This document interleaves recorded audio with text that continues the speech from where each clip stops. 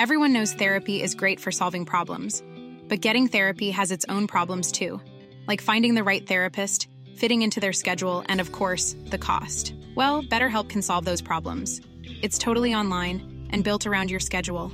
It's surprisingly affordable too. Connect with a credentialed therapist by phone, video, or online chat, all from the comfort of your home. Visit BetterHelp.com to learn more and save 10% on your first month. That's BetterHelp, H-E-L-P. And now, ladies and gentlemen, please join me in welcoming the woman who won more than 65,800,000 votes in the last election, Hillary Rodham Clinton. What starts here changes the world. Well, I've got to admit, I kind of like it. What starts here changes the world.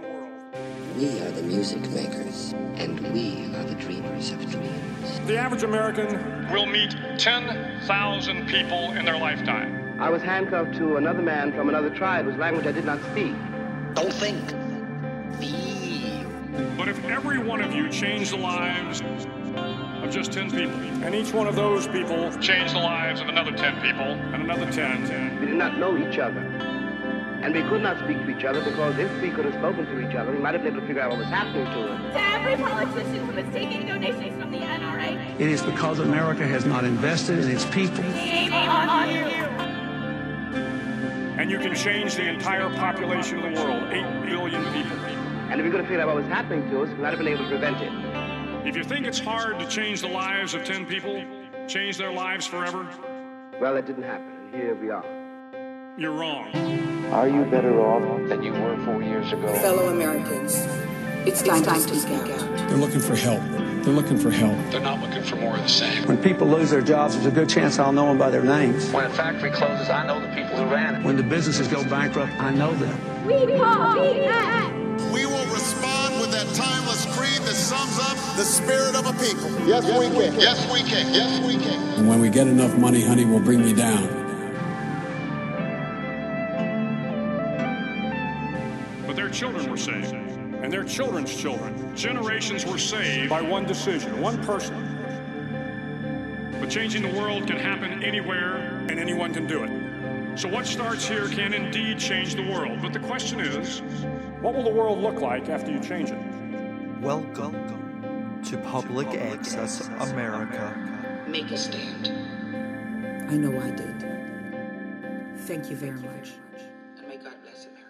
If we don't get people to vote, starting in Virginia and New Jersey, and then in 2018, we're not going to turn this around. Yep.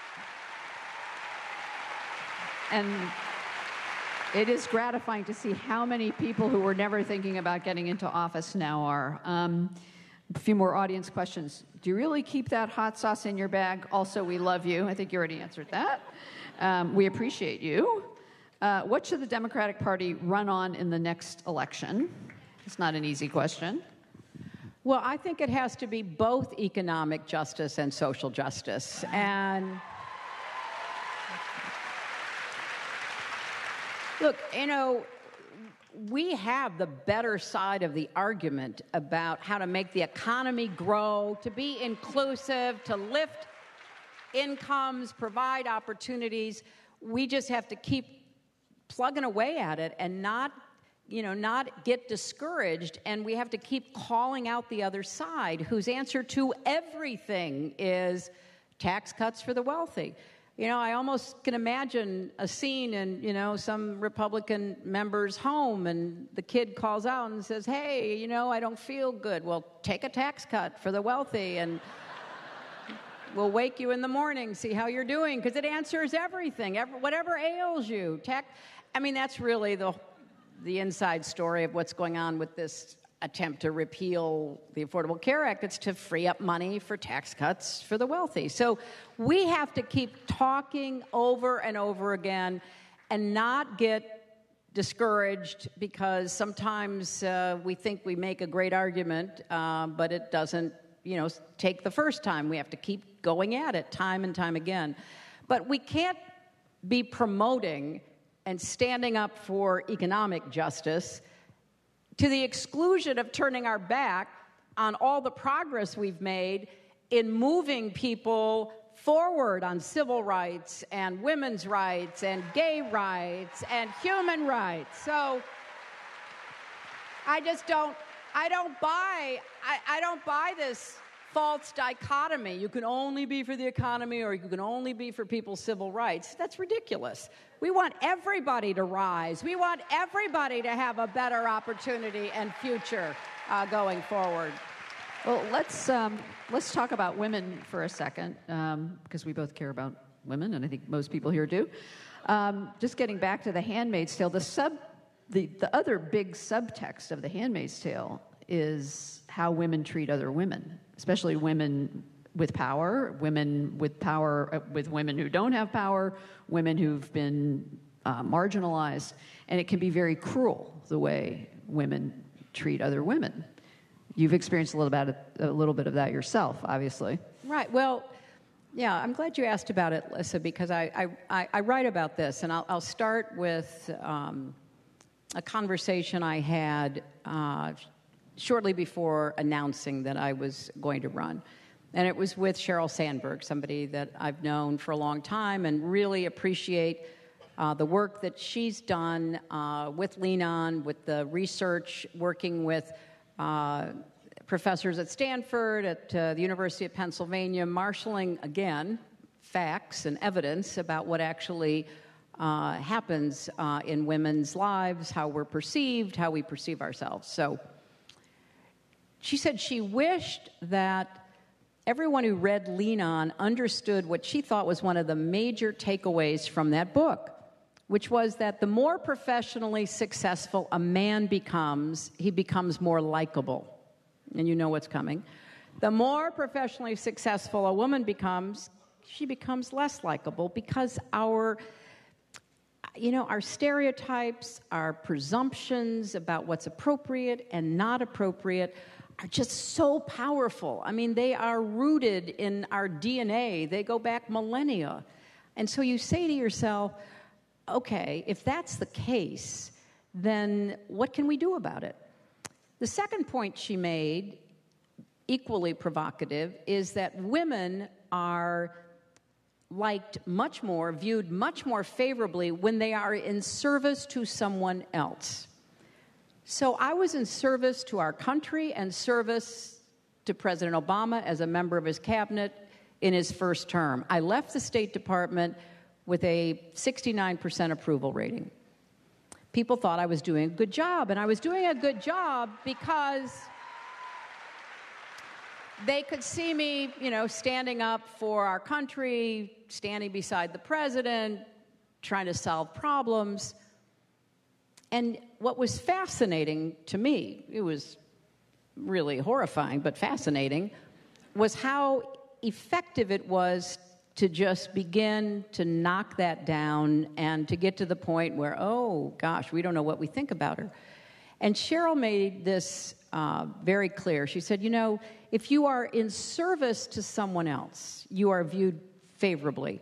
So in the workplace, if you go to your employer and you say, I really think Lissa should get a raise, she's been working so hard, you get points because you're viewed as somebody who is a real team player looking out for your colleagues. If you go and say, I've been working really hard and I'd like to be considered for a raise, if you're a woman, it's held against you. If you're a man, it's not. And these are just attitudes that are deeply embedded in how we see women in the public arena. Now, I won the women's vote, but I lost the white women's vote. I got more white women's votes, however, than President Obama got in 2012. So the problem is one that Democratic nominees have to contend with, have to figure out how to communicate, break through better. Now, I personally believe that I was doing well enough with white women, even Republican white women, before the Comey letter. But it stopped my momentum, and it played into the concerns that women have about whether they are making a mistake with their vote. I started going door to door in politics many, many years ago. And I was always surprised when I would knock on a door and a woman would answer, and I'd say, you know, I'm here for this candidate. And the woman would say, well, I just don't know enough. I don't want to make a mistake. And so that was my personal experience, and of course, taking it to the last month of this campaign, all of a sudden, people are being told, you know what? Something's going on. They're going to investigate her again or whatever. We could see that a lot of women, in particular, turned away. They were discouraged. I don't blame them. They didn't know what to believe. I mean, it was outrageous what happened. But so you got to see how women are trying to do what they think of as the right thing for themselves and for their family. They're often under pressure from people around them. A lot of anecdotal evidence about that. So when a woman runs, she has to work extra hard to convince other women that she can do the job that she is running for. And we've made progress, not enough, in the Congress, in the Senate, way not enough in governors' offices, but getting people to feel comfortable at the presidential level is still a challenge. There's some statistics in my book that even among Democratic women and men, it's not 80 or 90% who think they'd like to see a woman president. It's in the high 60s for women. It's in the 40s for men, which is a lot more than it is for Republicans, who just have a hard time thinking about a woman in the White House. So these are complicated psychological, emotional, political, economic issues. And if you think there's just one answer, you're probably going to be wrong. And so we have to look at a much broader set of responses and appeals to persuade women to vote for other women, and then to try to make solidarity around that. You, one of the nice things in the book, though, is the incredible sense of support you have from your own friends, men and women, but especially women. You talk about your girlfriends being so, and that's been true forever for you. You've had these friendships that have gone on, and thank goodness for that, right? Because women really do come through for other women when they're at least close to each other. Next question from the audience, and we're coming close to our time, but we'll try to do these quickly. Actually, this is no question, but I'm drinking Chardonnay with you in solidarity. Can you demonstrate our alternate nostril breathing? Anyway. I really do highly recommend it. It's not that hard. Google it. Yeah, okay.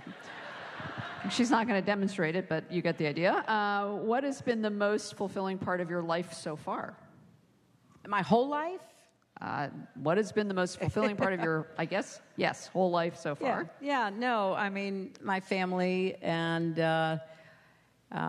my friends, obviously, for me, and doing work that I believed in and that I thought made a difference.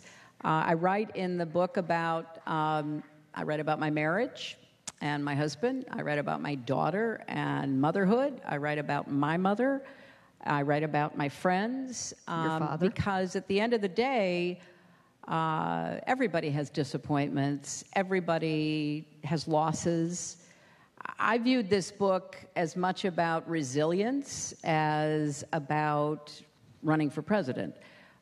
Because for me, having the support and the encouragement that I got from my family during the campaign and certainly in the aftermath, and from my friends, made all the difference as to, how I felt and whether I could, sort of summon the energy and the commitment to continue to play a public role on behalf of causes and values that I care about.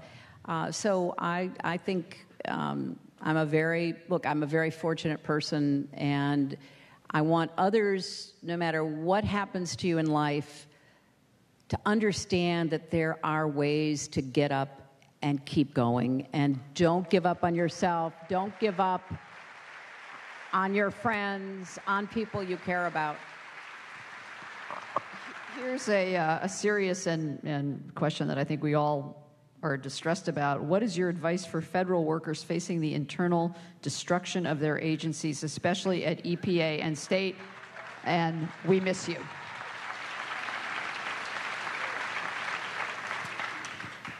Wow, you know, I am so distressed because there's so much experience and expertise among federal employees across our government, and it's been hard-won. It has been years in the making, and there seems to be a total disregard, even a contempt on the part of many in this administration for what federal workers know and what they've done and the advice that they can give. You know, the other night I was talking with Rachel Maddow about this when it came to the State Department, and I have such a high regard for so many of the, you know, Foreign Service officers and civil servants that I worked with at all levels in the State Department. And I think about some of the crises that we confront, like North Korea, and, you know, people who know the language, know the history, have experience in the Korean Peninsula and China and Japan, they should be sitting in meetings with the highest levels of this administration, providing advice and information that could be useful on behalf of our country. There is such a disdain, though, for federal workers. So I guess I would say, if you can stick it out, because the tide has to turn. And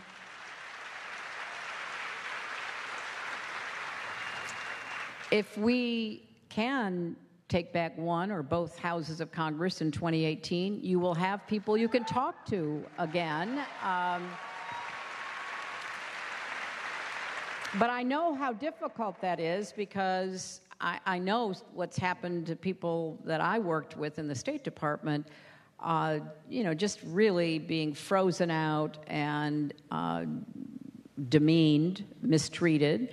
So I know it's not easy for me to say this, but I don't want us to lose the decades, really, if you added it all up, the thousands of years of experience in the EPA, in the State Department, in the Labor Department, in a lot of the places that are being targeted by the administration.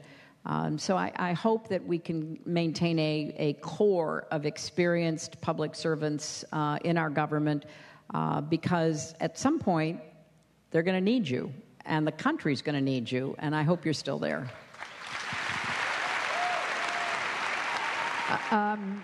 We are going to have to wrap it up, unfortunately. I want one last audience question, though, was what's your favorite flavor of ice cream? Oh, the hard questions.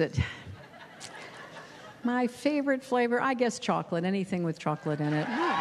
You know,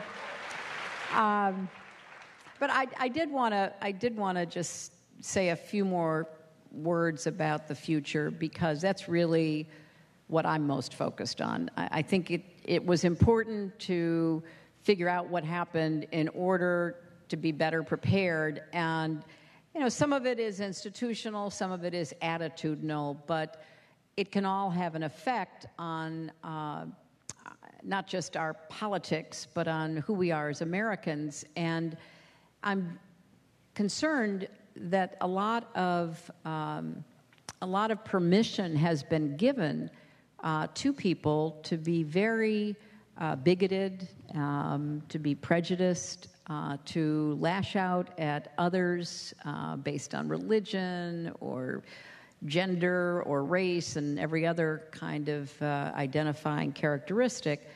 And so I think it's very important that we not grow weary in standing up for what we see as core American values, not permitting the clock to be turned back and people's progress to be reversed.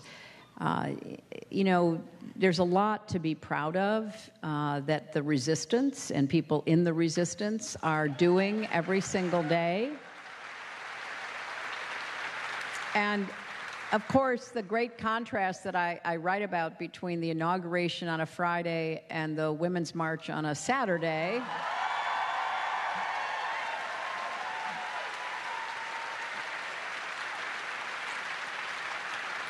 and holding the line on repealing the Affordable Care Act and saving insurance for millions of Americans is a really big deal. And there's ways for everybody to play a role. Not everyone will start an organization or run for office, but everybody can be sure your friends, everybody you know is registered to vote. You can be sure that if you have a free weekend, you can go canvass this year in Virginia or in New Jersey. You can start looking to see strategically where your vote will count the most, because in the 2018 election, there are going to be some very competitive seats. I won 24 congressional districts that have a Republican member of Congress in them. And so thinking hard about how you can support people who stick their necks out and decide they're going to run, going online to combat untruths and attacks and vitriol. Be one of those people who is standing up and tweeting back or posting something on Facebook or making it clear that, people are not going to be given a pass if they are promoting falsehoods and personal attacks and really horrible positions, whether it's white supremacy or neo-Nazis or Ku Klux Klanners, whatever it might be, that, we're not going to let that go unanswered because it's critical that people have a sustained commitment to taking our country back in the way that we believe it is at its best in order to have the kind of future that we believe is possible. And no one has more of a stake in that than young people.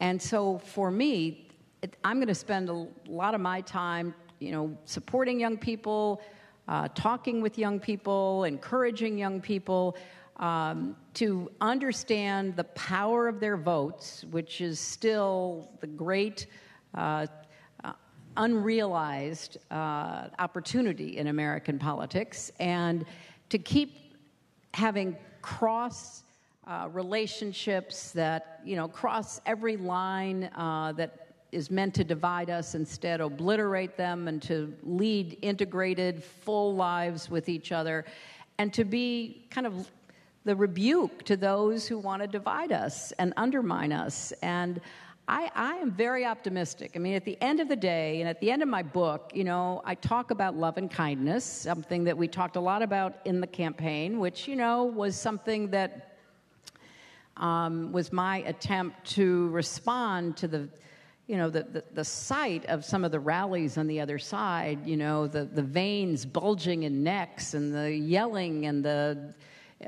pushing and even the violence. And, come on. That's not who we are, or that's not who we should be. So at the end, I talk a lot about what I think we can do and should do going forward. And at the end of the book, I'm optimistic because I really believe that, we always summon up the energy and get ourselves, focused right and keep moving toward that more perfect union. And I'm going to do everything I can to help us get there. And you start the book with Harriet Tubman, Keep Going, which has been a favorite of yours. And this book, by the way, is really in some ways a collection of your favorite sources of inspiration, quotes and phrases. And I thought that, first of all, thank you for not going quietly into the night. Well, I wanted...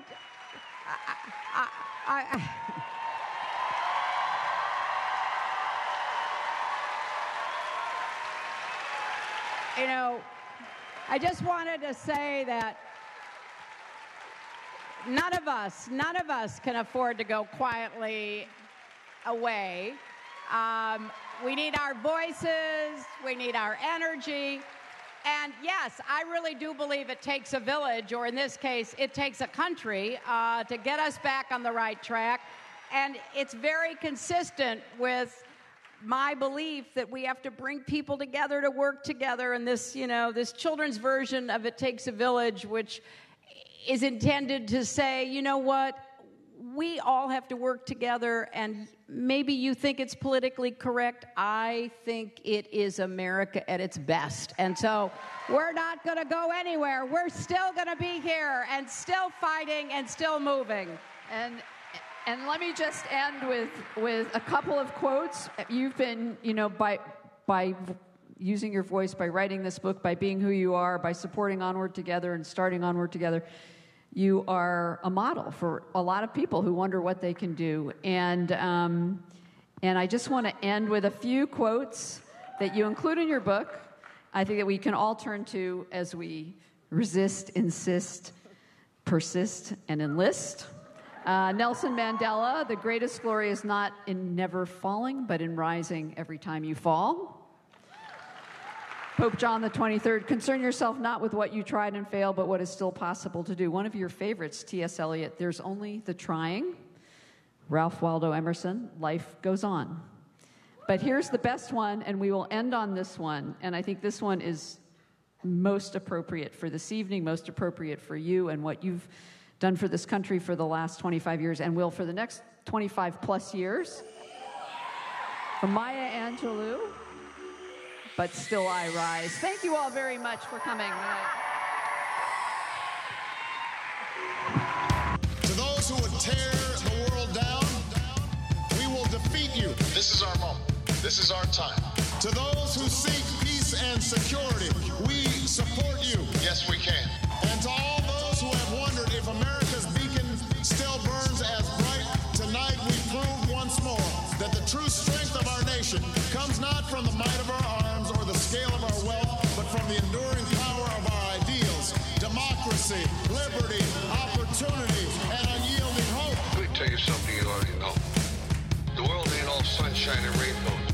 It's a very mean and nasty place, and I don't care how tough you are, it will beat you to your knees and keep you there permanently if you let it.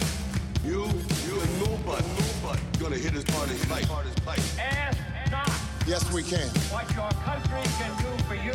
I have a dream. Ask what you can do for your country. My poor little children. Yes, we can. One day live in a nation where they will not be judged by the color of their skin, but by the content of their character. I don't have to tell you things are bad. Everybody knows things are bad. It's a depression. In this lifetime, you don't have to prove nothing to nobody except yourself. But it ain't about how hard you get. It's about how hard you get and keep moving forward. How much you can take and keep moving forward. That's how winning is done. Yes, we can.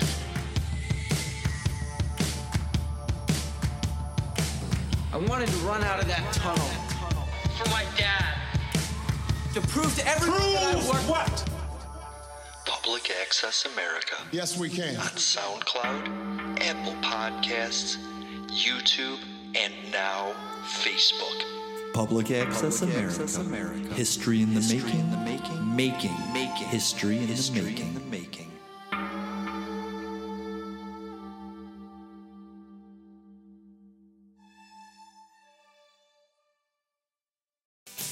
Looking for your next favorite podcast? Stop searching and let Potable do the work for you. Potable is the only podcast listening platform that uses artificial intelligence to recommend podcasts tailored to you. Import your favorites automatically and instantly discover countless options.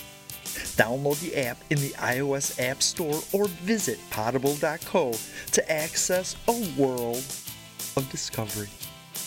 Yep, that's Potable. Podibble. That's some good app.